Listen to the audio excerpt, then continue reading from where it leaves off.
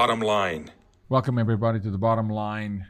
So thankful for your support. Please go in and like and subscribe, because when you do, you help us with this thing called the algorithm that the overlords control and try and censor and make sure people don't see good things like you're going to see today. So please like and subscribe, share the content, and always go to helpjbm.org and stand with us in the fight against human trafficking.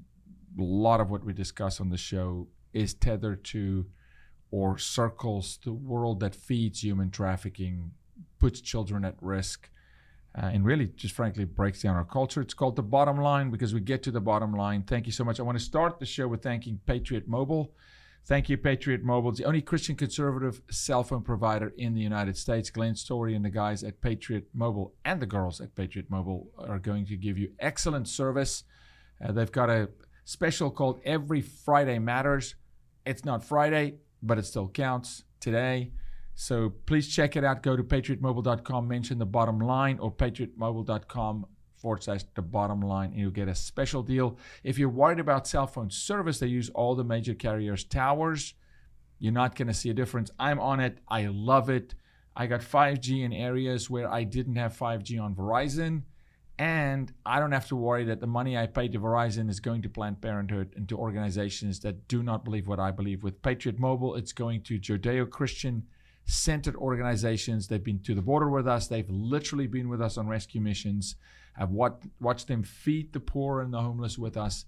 So check out patriotmobile.com. It's because of sponsors like them that we can bring you the show. So thank you so much to Patriot Mobile. Steve and Matthew, welcome. Steve Burris, Matthew Easter, Matthew in the hat. Steve, that looks like he potentially formerly works for an agency. Maybe. Welcome to The Bottom Line. It's a secret. Thank you. I don't know. Won't be a secret too long. No, not too long. But welcome, guys, to The Bottom Line, and thank you for your heart. And you've come to the ministry. You've joined in prayer meetings and breakfast meetings, and you've got a heart to what I think do something really special in a very unique time. We are going to tackle some subjects today that's tough for people to consume, but they grapple with it because I don't know that they get truth around this a lot. And then if they get truth, it's highly censored. It's redacted. They're lied to and fleeced. And so I want to jump right in and then want to go back a little bit into history if I could. But we are going to talk about how do we keep schools safe? Mm-hmm. Yep. And how do we keep schools safe by still being lovers of the Constitution, lovers of our amendments, especially our Second Amendment, the right to defend and protect our families, sound, intellectually honest conversations about just what's the state of the nation from that regard. But I do want to get into your history a little bit. Maybe Steve first. Sure. Just the desire to serve. Where did that start? My dad was a pastor, and I kind of grew up in the church, and we were always doing various service things, helping out organizations, and all that kind of stuff, and stuff through the church. And then as I went through college and everything, I had an interest in doing law enforcement or maybe medicine. I had a lot of scattered interests, and I ended up becoming an EMT and working as an EMT on an ambulance for about 6 months before I got hired by the Border Patrol, and went from Chicago, Illinois to South Texas to Brownsville. Oh my goodness! And when I got my orders, all the way down, past Mexico, actually. Right. Okay, because pretty much it's kind of like northern occupied Mexico. Exactly. Yeah, El Paso is north of Brownsville. Exactly. So trying to explain the distances to people who aren't familiar with Texas is huge. Difficult. Yeah, but it was eye opening. We started. I was a kid, and what year was this? 1996. So this is 97. This is under Clinton. Clinton. Yeah. That's right. Yes. January 8th, 1997 was my EOD date. Okay. And so I did about 3 years in the Border Patrol. I was part of the medical team that got stood up there in the Brownsville sector. All that stuff has since morphed into Borstar and some other technical organizations that have gotten very good at finding people out in the boonies that are in need of help and getting the help to them. And then, after a couple of years in the Border Patrol, I started looking at other federal agencies, and I actually applied to DEA and to the Secret Service at the same time. Never ever applied to 2 1811 jobs at the same time. There's a lot of work going into both things at the same time. Yeah. So I figured I would get the DEA job, and Secret Service was my long shot. And it went exactly the opposite. And I ended up in the Secret Service and spent the next 22 years in the Secret Service until I retired in January of 22. So, thank you for your service. Thank you. I want to get to the Secret Service, but because of what we're dealing with the border at the moment, I do, in the show today, want to get your lens, just recall memory to those years under Clinton and kind of what the climate was on the border, what some of the policies were back then, the belief systems and that kind of stuff. But right before we get there, Matthew, your history kind of similar. What does that look like? Yeah, so I got my certificate in therapeutic intervention back in 2007 and started working for a mental health facility for teens. Definitely not as cool of a background as Steve's, but it was more geared towards serving. And I'd always felt a calling to serve. And before I really had a relationship with Christ, and before I really had a knowledge of my long-term purpose on this earth and what I was truly being called to do, there was always a desire to help serve in some capacity.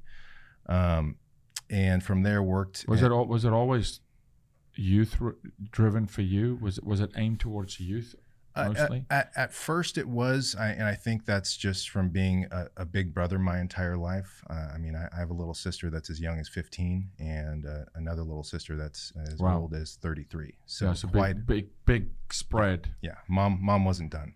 Yeah. So and then I've got a little brother who's 24, and so my entire life, wanting to be someone for someone that I wish I had when I was going through my parents' divorce and I can relate. And a lot of those hardships growing up as a teenager. So I just knew that I wanted to be that person for other people. I wasn't sure really what the capacity was. It didn't really matter. So worked for a lot of different organizations, worked in the school system for a while, and then from there transitioned into working with adults with autism, learning disabilities, that kind of thing.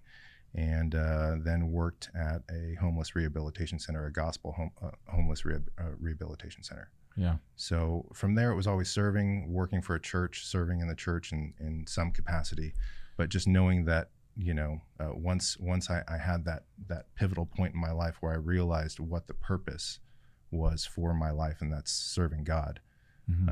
It was a pretty big change. I like the combination here, and we're going to get into, you guys are an organization together, but I like the combination of this pastoral history here too. It's church, foundational church, but you go into not just the corporate world, you go into, the government, right, for many, many years. Yep. Right. And so that world, the blend between former government,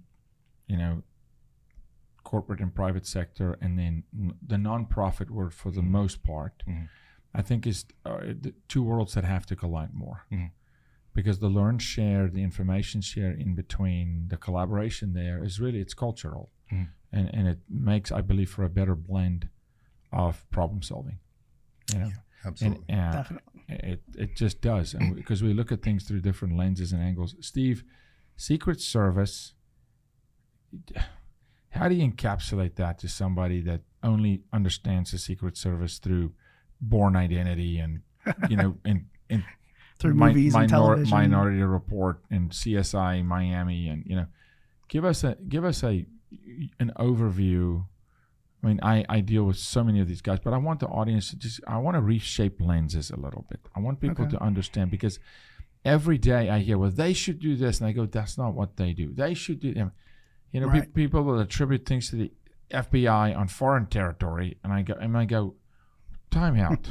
You just, Secret Service. So the best explanation that I give to people who are interested in joining the Secret Service is to put on your best suit, go out in your backyard, and stand there for 8 hours, regardless of what the weather is. You don't get a bathroom break. You don't get to do anything else. You hold that position, because 90% of what we really end up doing is static security like that, where you're holding a position, and there's a reason why you're at that post, and you can't leave that post. Because you're being depended on to secure correct that particular perimeter. Right. And you have to hold that line. You are trained to an exceptional level. Yes. To have both the wherewithal to acknowledge, recognize, and then execute when it's to execute. Right.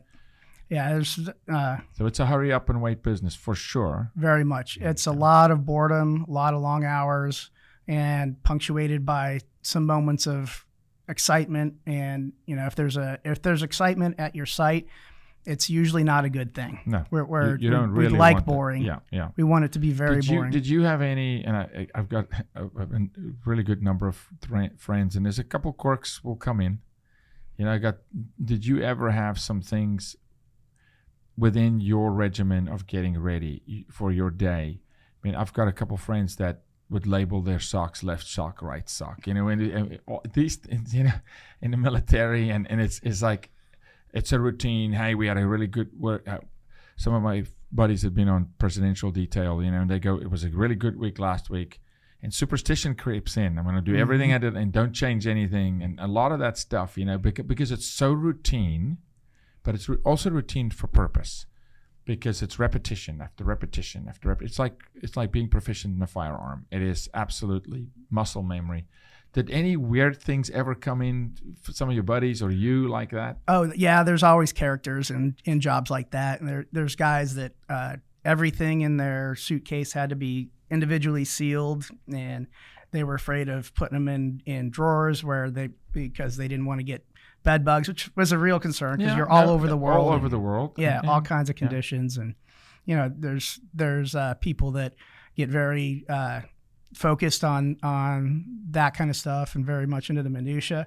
For me, I tend to be a little on the ADHD side, and so it took me a little bit as a baby agent to figure it out, but I needed to have a routine of the night before I left on a trip. I had to set everything out, make sure I had everything was in its place, and then I returned everything to the right place in my backpack, and just finding my own way of dealing with that so I don't forget things. And my bag is right here, right? And and I think that's drilled into us through different countries even, but in that space of military training.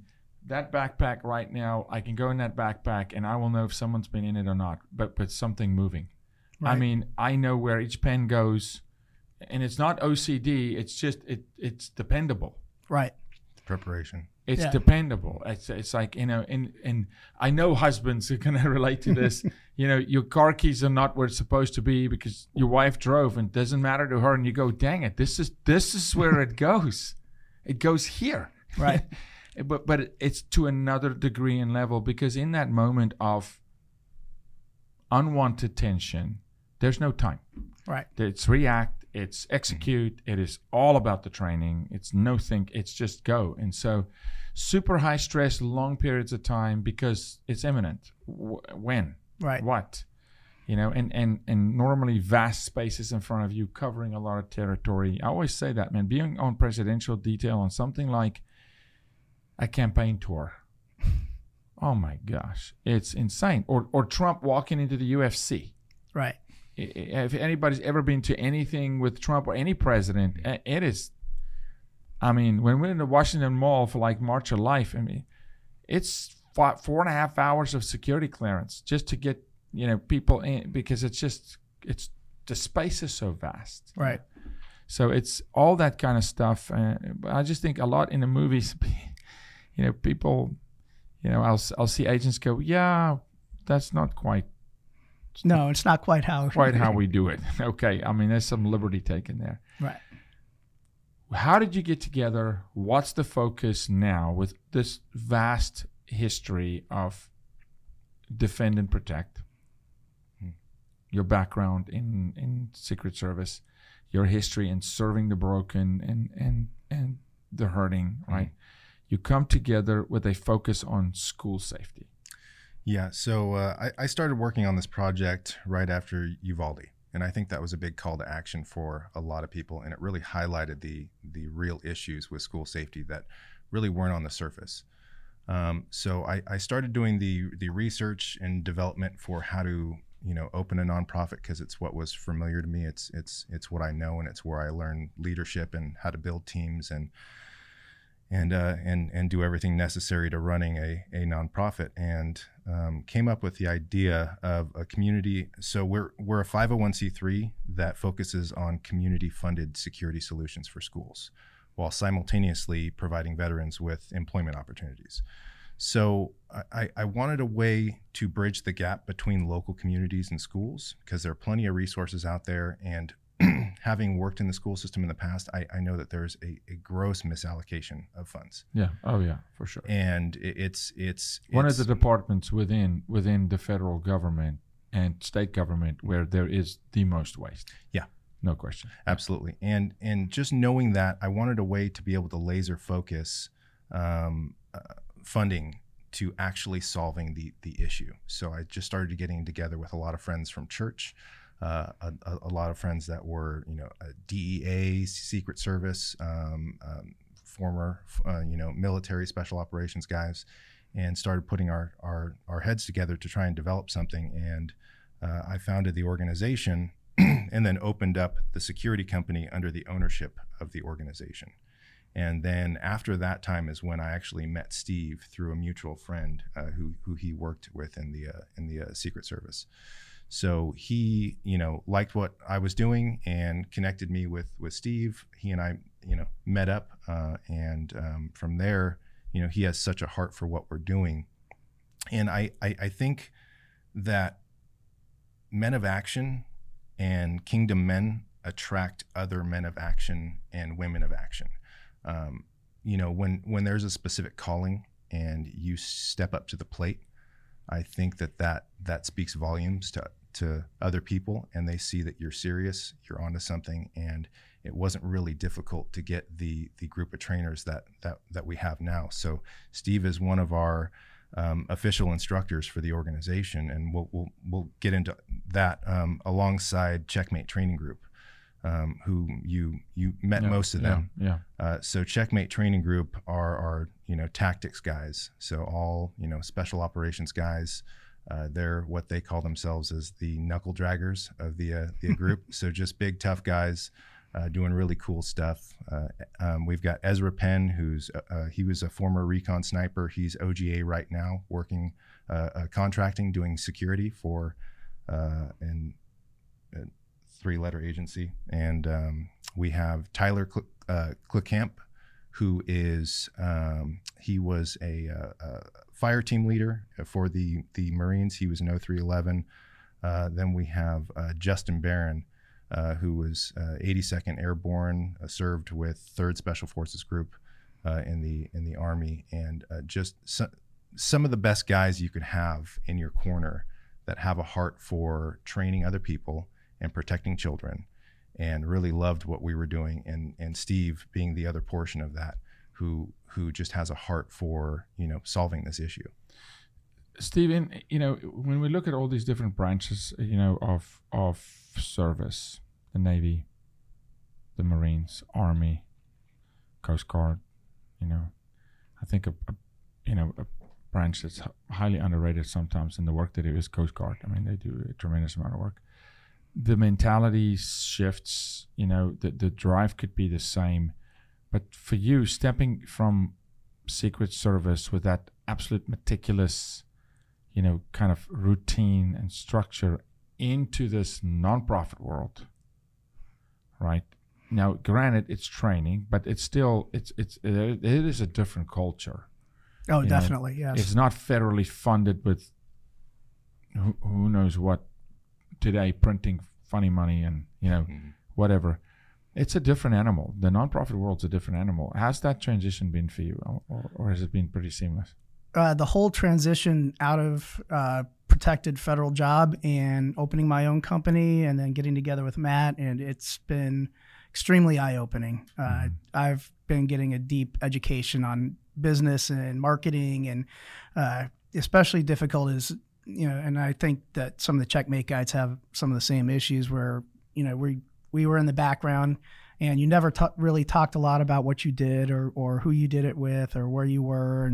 And then all of a sudden now you've got to market yourself and talk about all the things like, the day-to-day was, if you started patting yourself on your back too much, everybody that you worked with is like, oh, well, we did the exact same thing. So who are you? Yeah, exactly. It's just, it's trying to find ways that you stand out and that you do provide something different, and then trying to figure out how to monetize that. And it's been eye-opening, and it's fun, and it's frustrating.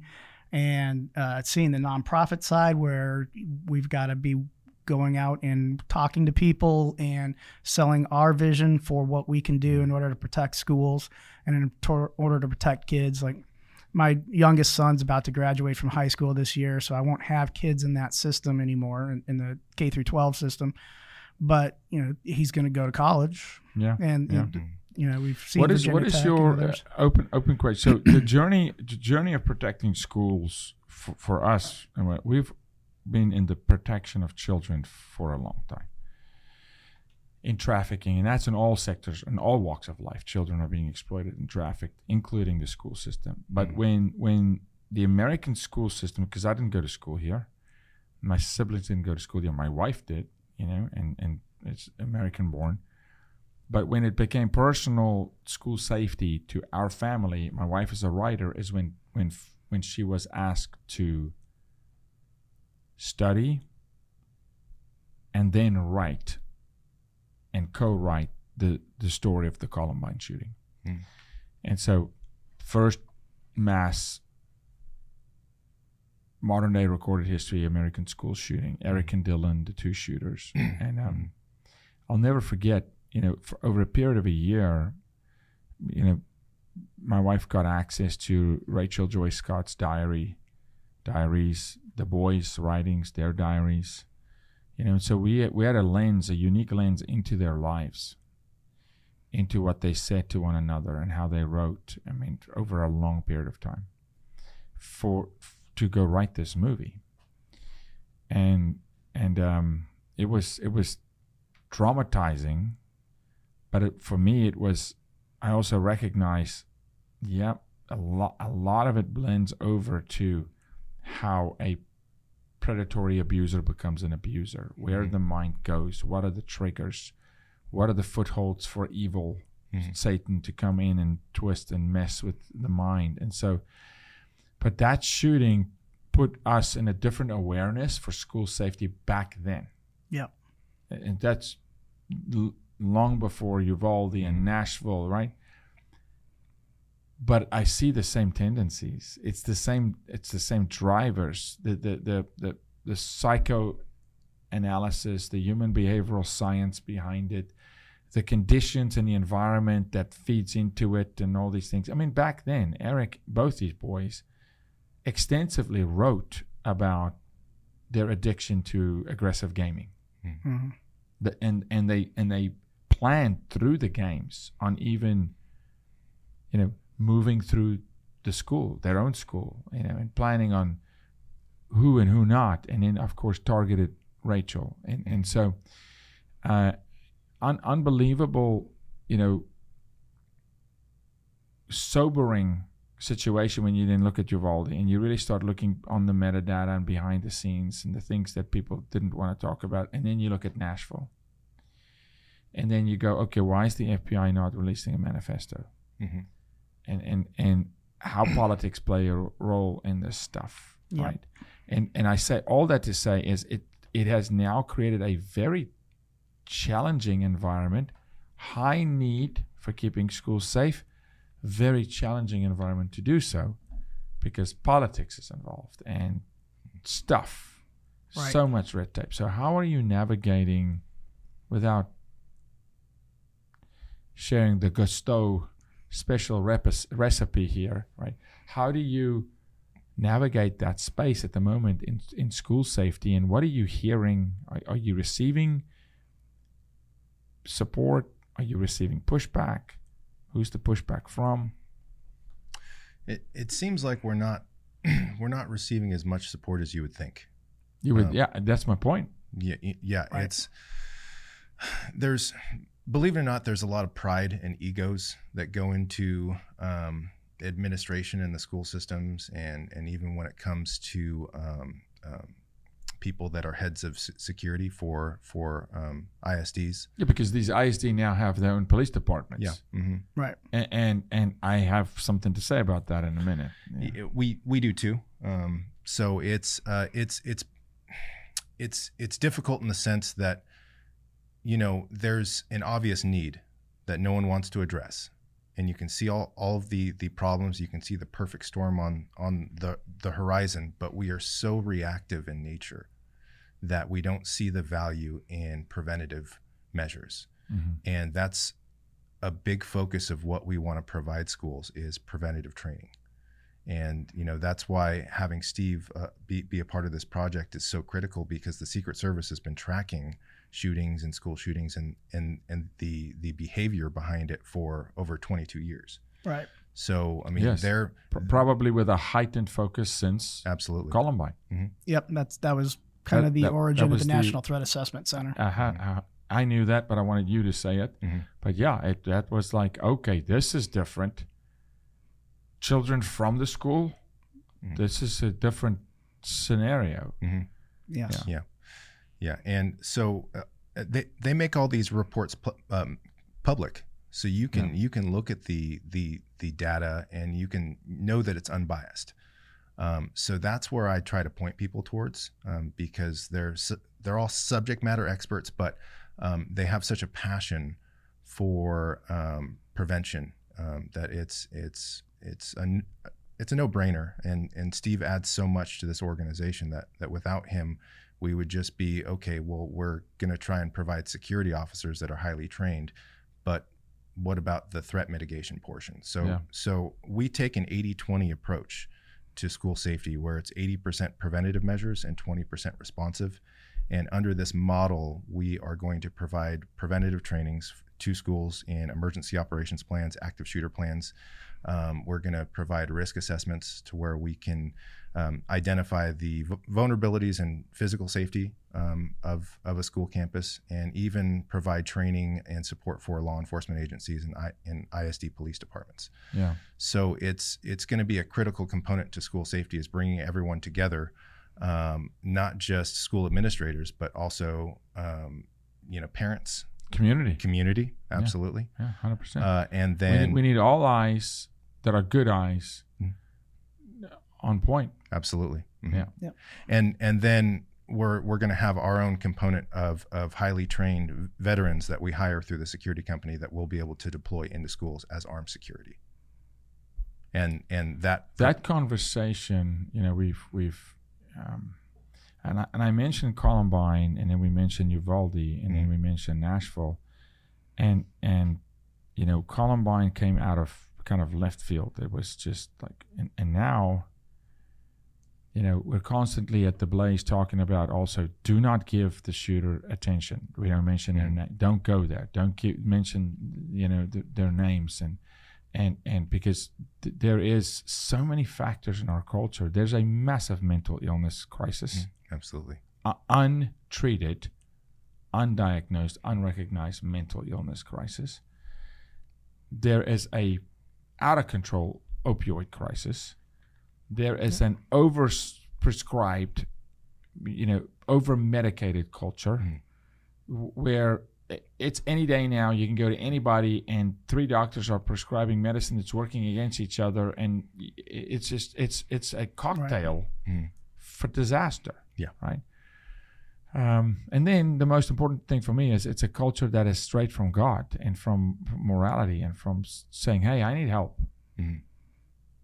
I need help here. versus, no, I got it all figured out, and it's my way or the highway. So the immediate approach, is it Texas schools first? Yeah, absolutely. Okay. So the whole motivation behind me starting this organization was to protect my wife. She's a second grade teacher. She has such a heart for serving. It's a good reason. Her children. Oh yeah. It's, I selfishly want to keep her alive and keep her safe. And it's your job in God's eyes to it's a duty. It's a duty. And as men, it's incumbent on us to always be looking how we can protect and provide for the physical, emotional, and spiritual protection for the people that we love and care about. And that was the number one reason why I wanted to start the organization. So, that being a primary motivator, really just kind of, it snowballed into a lot of other things. And at first it was just an approach to physical safety, and then not realizing the vast importance for threat mitigation. Yeah. And we actually came to the conclusion at about the same time, separately, that we really needed to focus on that type of thing. And my background is I've spent a lot of time doing intelligence, which in the Secret Service isn't what everybody thinks. It's not being a spy and all that stuff. It's focused on threat mitigation, people who make threats to our protectees or have unusual interests and that kind of thing. And so it seems like a pretty good fit to take it and run and develop a program for our officers Steve, in schools. Just on face value, right? On face value, this is America. I mean, we're the country with the most, opportunity, resources. The best constitution. There's no other nation with a governance system like. I mean, it's the best. But then something as simple as, hey, we're going to protect a high national asset this way. Mm-hmm. But we're not going to somehow, 40 years ago, not in 2024, meet with the education department and say, hey, this is also how we're going to protect the most vulnerable and kids. And in 2024, we're having a conversation about these systems not being in place. Mm-hmm. Right. And then you scratch your head and you go, okay, somewhere, because they're in place when it doesn't even have to be Air Force One. They're in place when an NFL team drives through town. Right. So how is it, Steve, that the most vulnerable, our future children, somehow got relegated and missed the threat assessment, true threat assessment session of, hey guys, schools are vulnerable, way back. I'm not even talking now. Now, there's carnage. Mm-hmm. Before, pre-Columbine. I think pre-Columbine, none of us, and I forget what year that was, but I think I was already working in the Border Patrol at the time, and pre-Columbine, nobody really believed like something like that could happen. Mm-hmm. I mean, I remember as a kid in the 80s, friends bringing knives to school and stuff, and it was, I mean, they weren't supposed to, but they did. But it wasn't to threaten people. They were showing them off, or they were playing with them, things like that. And it never occurred to us that anybody would assault somebody with it. Somebody try and kill somebody in the school, because I didn't grow up in a gang infested school. I mean, we knew there were gang problems in places, especially in the 80s, but it wasn't my reality. It wasn't the reality for a whole lot of people across the country. And after Columbine, a lot of people recognized that it could happen, but then something doesn't happen for a while, and we're human beings. You see it all the time. Yeah. We lose our interest. We lose our focus on that.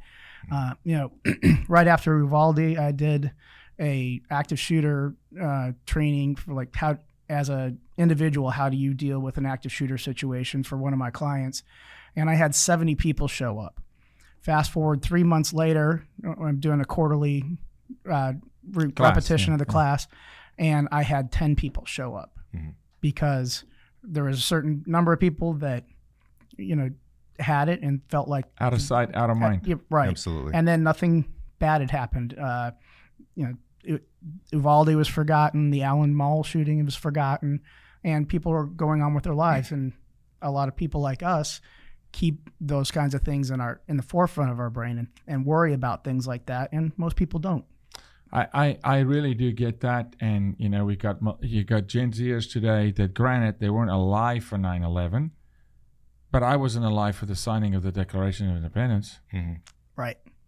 I wasn't alive when the Constitution was drafted. Yeah. So what's my excuse? Mm-hmm. Well, I wasn't alive. That's asinine. That is a lazy culture that's not carrying its legacy and its identity forward by grandmothers telling daughters and fathers telling sons, son, this is why we have a Marine Corps. Mm. This is why men go and sacrifice their lives. This is why the police department is essential. There's bad apples in every walk of life.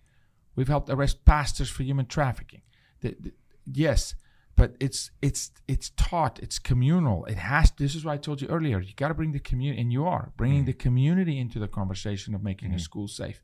It's not just perimeter and security, it's community, because it is day in and day out. It's an ownership issue too. And so, yes. I get it that the public could go out of sight, out of mind. But then we have federally funded organizations where it is their job, their duty, by vocation, to protect children. And then it still falls through the cracks. Mm-hmm. And now we got to get guys who are former, Secret Service veterans to say, all right, what the government taught me on taxpayer dollar, they didn't apply over here. Now, after my service to the government, we're going to come and bring solutions to the government. Yes. Think about that circular situation, right? I'm like, and I don't know what the number is in Secret Service, but I've got a number for like SEAL Team 6, what the investment is into a SEAL Team 6 member, by the federal government. I don't know if you've got a number, but it's... For Secret Service, it's in the hundreds of thousands of dollars to train a Secret Service agent. It's a significant investment. There's unbelievable training. And then it's these guys post-career, like you, who say, I still want to serve. I still want to protect. And you got to come train the government on what they trained you on. And so the loop is broken. It's the ball gets dropped somewhere. It's laziness, it's oversight, it's too many moving parts. I don't know. But if you ask me, we're going to go build a nation. Who do we protect first? You got to tend to the kids. Right. Secure the perimeter, help the elderly, so widow and the orphan. Mm-hmm.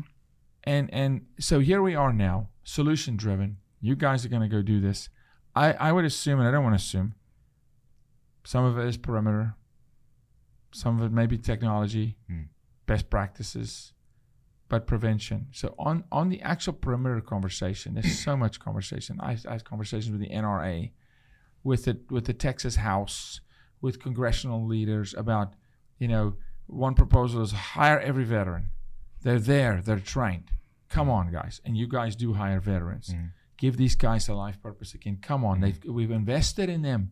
They've given us life, give them an opportunity. They want to serve. Then it's all technology. It's got to be all technology. Or, it's got to be, I've seen so many proposals. Oh, my goodness. No, it's got to be K9 driven. No, it's going to be, geofencing. Right? Yeah, there's a constant one-dimensional approach for Correct. a three-dimensional problem. That's what I'm trying to draw out of you here. Right. It's not this is not. There's no single one thing you can do to solve it. Absolutely. Nothing in life works that way. No.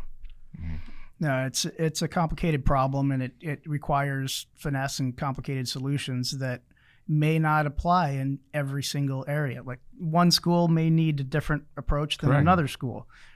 If you're in a school that's already plagued by gang activity and that type of thing, then there's a whole other set of issues than if you're in a higher, a wealthier community that doesn't have that overt gang problem. And there's still gang presences and plenty of schools without that being really overt and taking over. And that's where you end up with some of the trafficking going on that you talk about, and drugs flowing through the schools and all of that kind of stuff, because we can't pretend like the schools in the wealthier districts don't have their drug issues. Oh, they do. There's a lot of things, and it takes an ability to adjust. And I think part of it, like at a legislative level, Texas has pushed out a lot of stuff to try and help with the problem. But a one size fits all solution doesn't really work. And there has to be a combination of things. I've seen a lot of movement. A lot of movement, right? Right. But then we go to schools, we talk to kids, we train, we train on preventing trafficking from happening. And then you look at the percentage and the numbers of schools that do not have armed individuals on campus. Still. Right. Yep. Still. Even today, with the state mandate. Yep. With the state mandate, still today, with a $52 billion surplus in our education budget in Texas, the highest in the nation, and you scratch your head and you go, wait a second, what does wake up moment look like? And then really, I mean, okay, you could say, well, it's Columbine, it's Nashville. No, it's Uvalde. Right? And now all of a sudden, and then still you find, and then I find politicians on both sides, they'll say we need to make schools safe. I haven't recently run into a politician that didn't think this was a priority, right? Right. But man, if there's something I know about a politician, is you said it earlier, the word and action that doesn't always marry does up. not marry up, Yeah. So the Texas State University puts out a district audit report where they go and they audit every school district. And in the last district audit report, they audited 1,022 school districts, and only 6.5% of those school districts had a viable emergency operations plan, and less than 20% had a viable active shooter plan. So right there, if you just look at the data, you can see where the needs are. So there's no threat assessment team.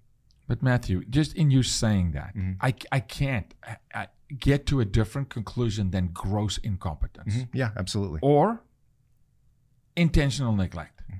So I think competence is definitely an issue, and we're expecting school administrators and educators to have a competency in school security and they're not going to prevention of and violence and all these things that they do not have the background but for. Then I go to the Texas State School Board.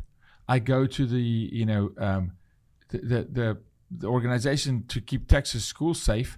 I go to the legislators. I go to the funding earmarking. And a good leader knows where he's vulnerable. And he goes, I don't know how to do this. Get me the best guy to do this.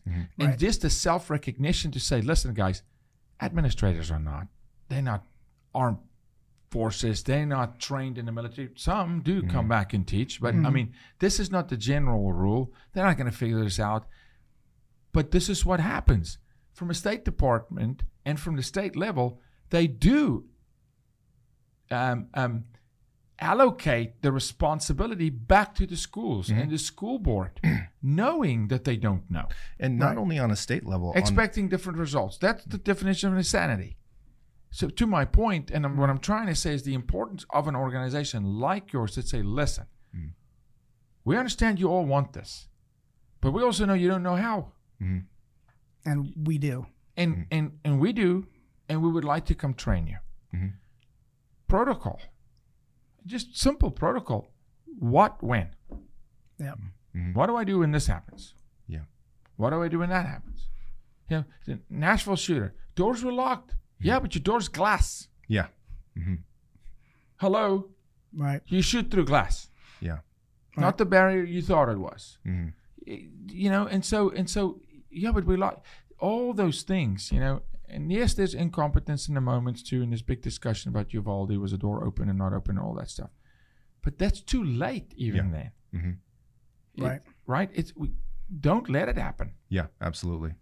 Well, that's one of the things I push when I do active shooter training for just at the individual level is in almost all of these instances, both in plans that were disrupted and in plans that were carried out, somebody knew something. People saw things, and it wasn't reported to the people who would do something about it. That's right. It's one of the reasons why Texas legislature and the Texas Education Authority is pushing for threat mitigation units around the state for all of these schools, that they're being required to have a threat mitigation unit, and that needs to be more recognized and more visible.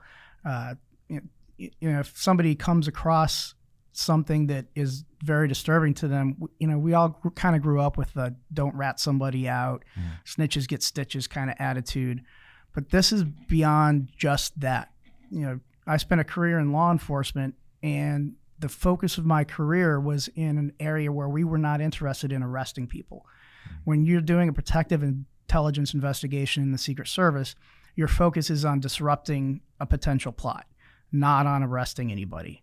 If we could get somebody some psychological help, which, trust me, I've dealt with the difficulties of trying to get somebody psychological help and had family members begging me to get them help.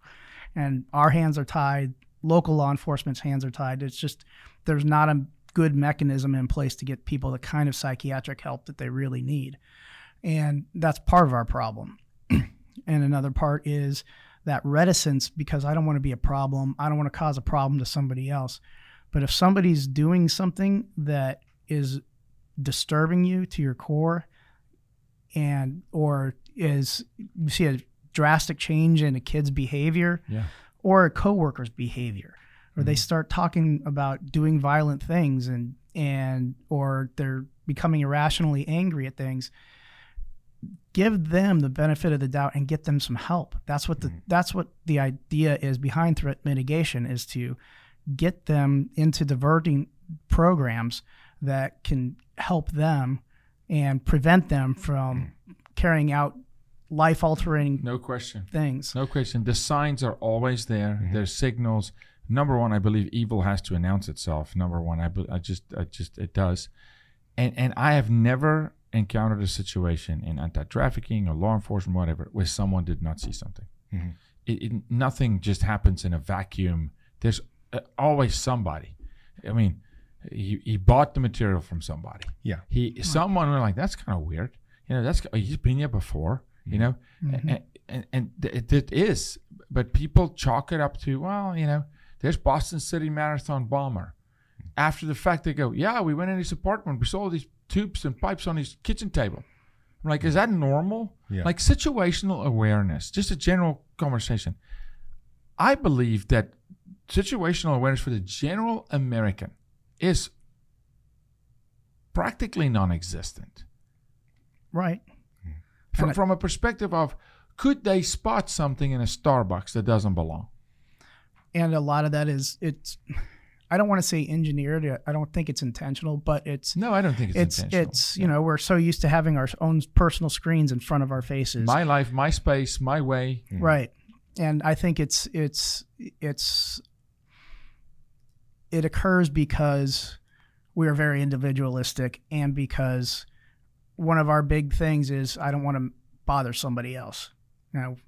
If you're the person running around bothering somebody else, you're a Karen, or you're this, or you're that. There's a balance between being too involved in everybody else's life and not paying attention to anything around you. Honestly, frankly, not fulfilling your duty as a fellow citizen, not as biblically, not being an Ezekiel 33:7 man of God that stands as a watchman on the wall and warns of the danger. There's serious consequences for these things when we abdicate our position. If you had to abdicate post, yeah, that would have been bad. At another level, right? Like career damage, and serious and potential physical damage. You could be the greatest investigator in the history of the Secret Service, but if you're a zero on protection, if you can't be relied on for protection, your career is pretty much done. Yeah, and someone can get hurt. And somebody could definitely get hurt. Something can go really wrong, and it's too late when it happened. And so I celebrate you guys for this proactive approach into, hey, we're not here to usurp. We're not here. We need school. You do school. You teach math, science. Please stop teaching the other nonsense. Yes. Let's get back to STEM and let's critical thinking.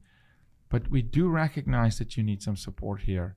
We have a common goal here. We want you safe as an educator, your wife, because it's not just the children. It's the educators. You know, that Nashville school shooting, the principal was the primary target. Yes. And there's history there. And again, there was history. People saw stuff. Yeah. People knew stuff. Law enforcement saw stuff. Right. And this is why that shooter wrote, I should have been stopped by now. Yeah. You're talking about a mentally deranged person with enough wherewithal to write, I should have been stopped by now. Yeah. That's a big reason why they didn't want that getting out. Of course. And we've had a behind-the-scenes look into that, and we know a lot. And it is diabolical, because when something like that then happens, the knee-jerk button is cover it up. And it's like, this is not, we collectively as a community society, we need to learn from this. You covering it up is putting another school in danger. Right. You know, I think one of the big issues that we're facing is schools are more concerned with their CYA policy and just checking a box off so that they can feel safe. Well, we're doing what's expected of us. It's not enough, and it's not effective in the long run, but it's what's required of us. So one of the big issues right now is a lack of law enforcement officers. So school districts everywhere. Well, we're just short everywhere. Yeah. Dallas is 2,000. Houston is 3,000 PD. Just PD. Short. Schools can't even put an officer on every campus to begin with. So in an attempt to be in compliance with House Bill 3, and on top of that, we have districts like Denton ISD that have recently gone into deficit over I think it was 1.5 million to be in compliant with House Bill 3. So these solutions that's not sustainable over time. That there has to be a long-term solution that's not only sustainable, but it's effective. And our program would be able to solve that. Yeah.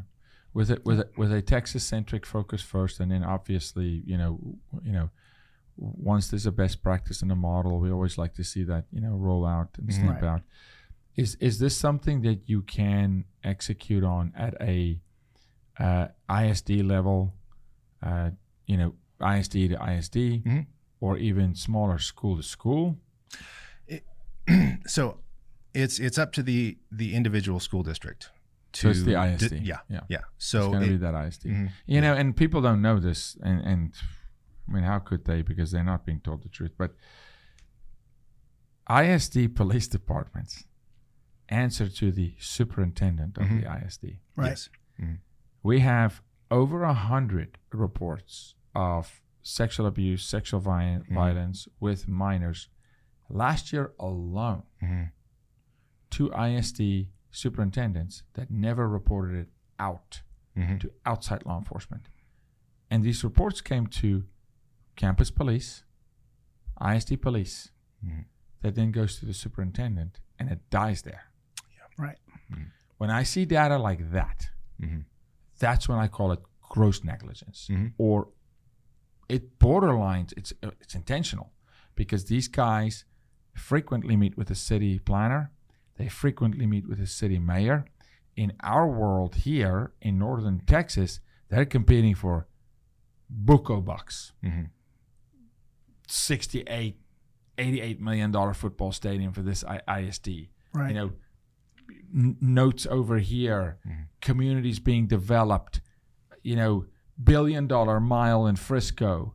You know, we want to move the PGA in here. We want to move Formula One in here. You can't be telling people kids are trafficked in Frisco. This doesn't gel with the future of the city. Yeah. So it's a quick wink, wink, a meeting with an ISD superintendent, and numbers are fudged. 100%. We got proof. Numbers are fudged. The community doesn't know. And then all of a sudden you blink and they go, well, they got rid of a sex offender registry over here.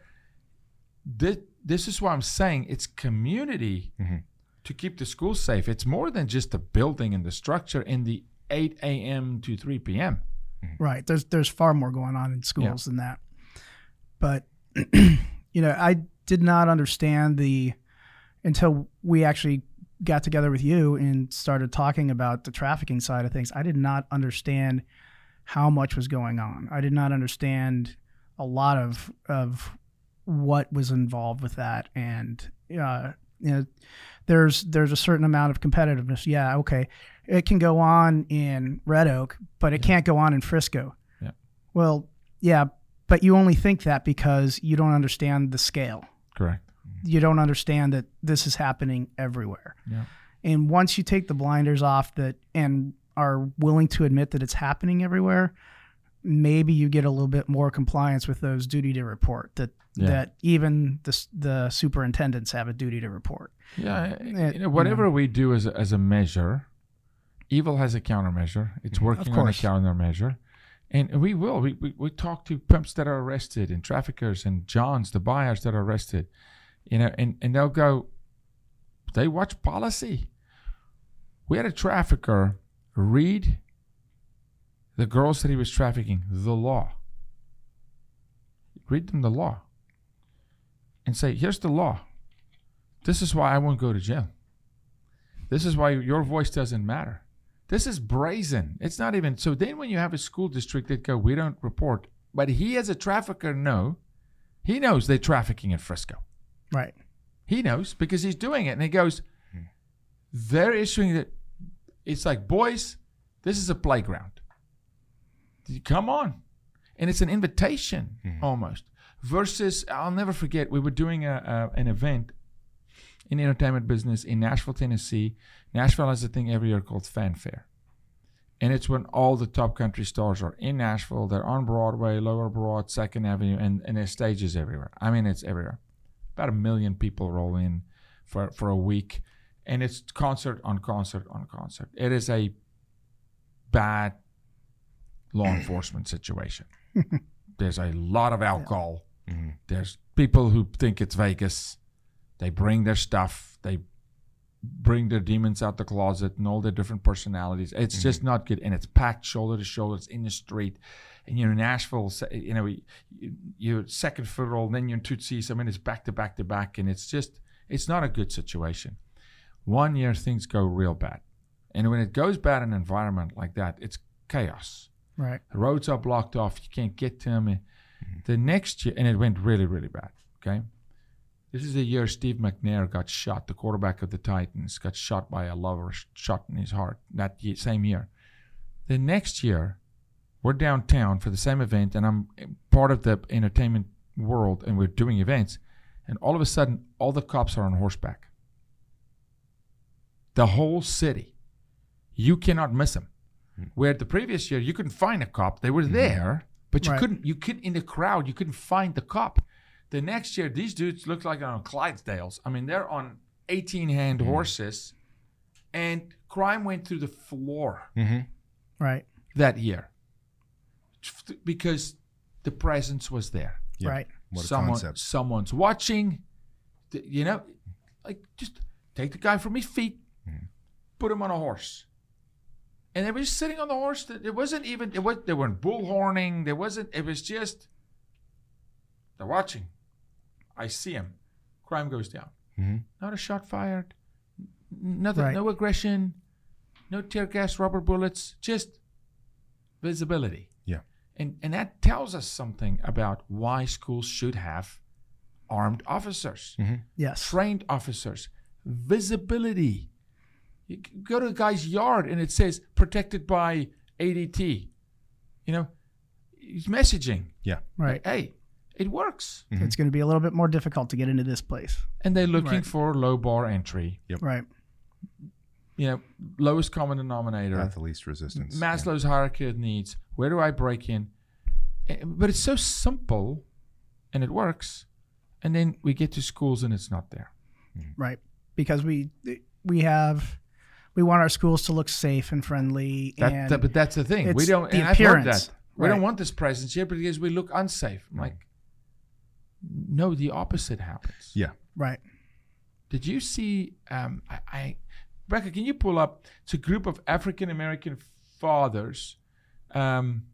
Maybe we don't have time today to pull it up. But check it out. The audience, check it out. There's a group of African American fathers that just decided to go into a school and just be on the halls of the school for class. I did see that. Red shirts. I think they wore red shirts. Yeah. The presence. And then the boys, their sons would say, man, we don't have fights at school. The teachers were saying, hey, much less, disobedience, just present. So where can people find you if you want them to find you? How can people support you?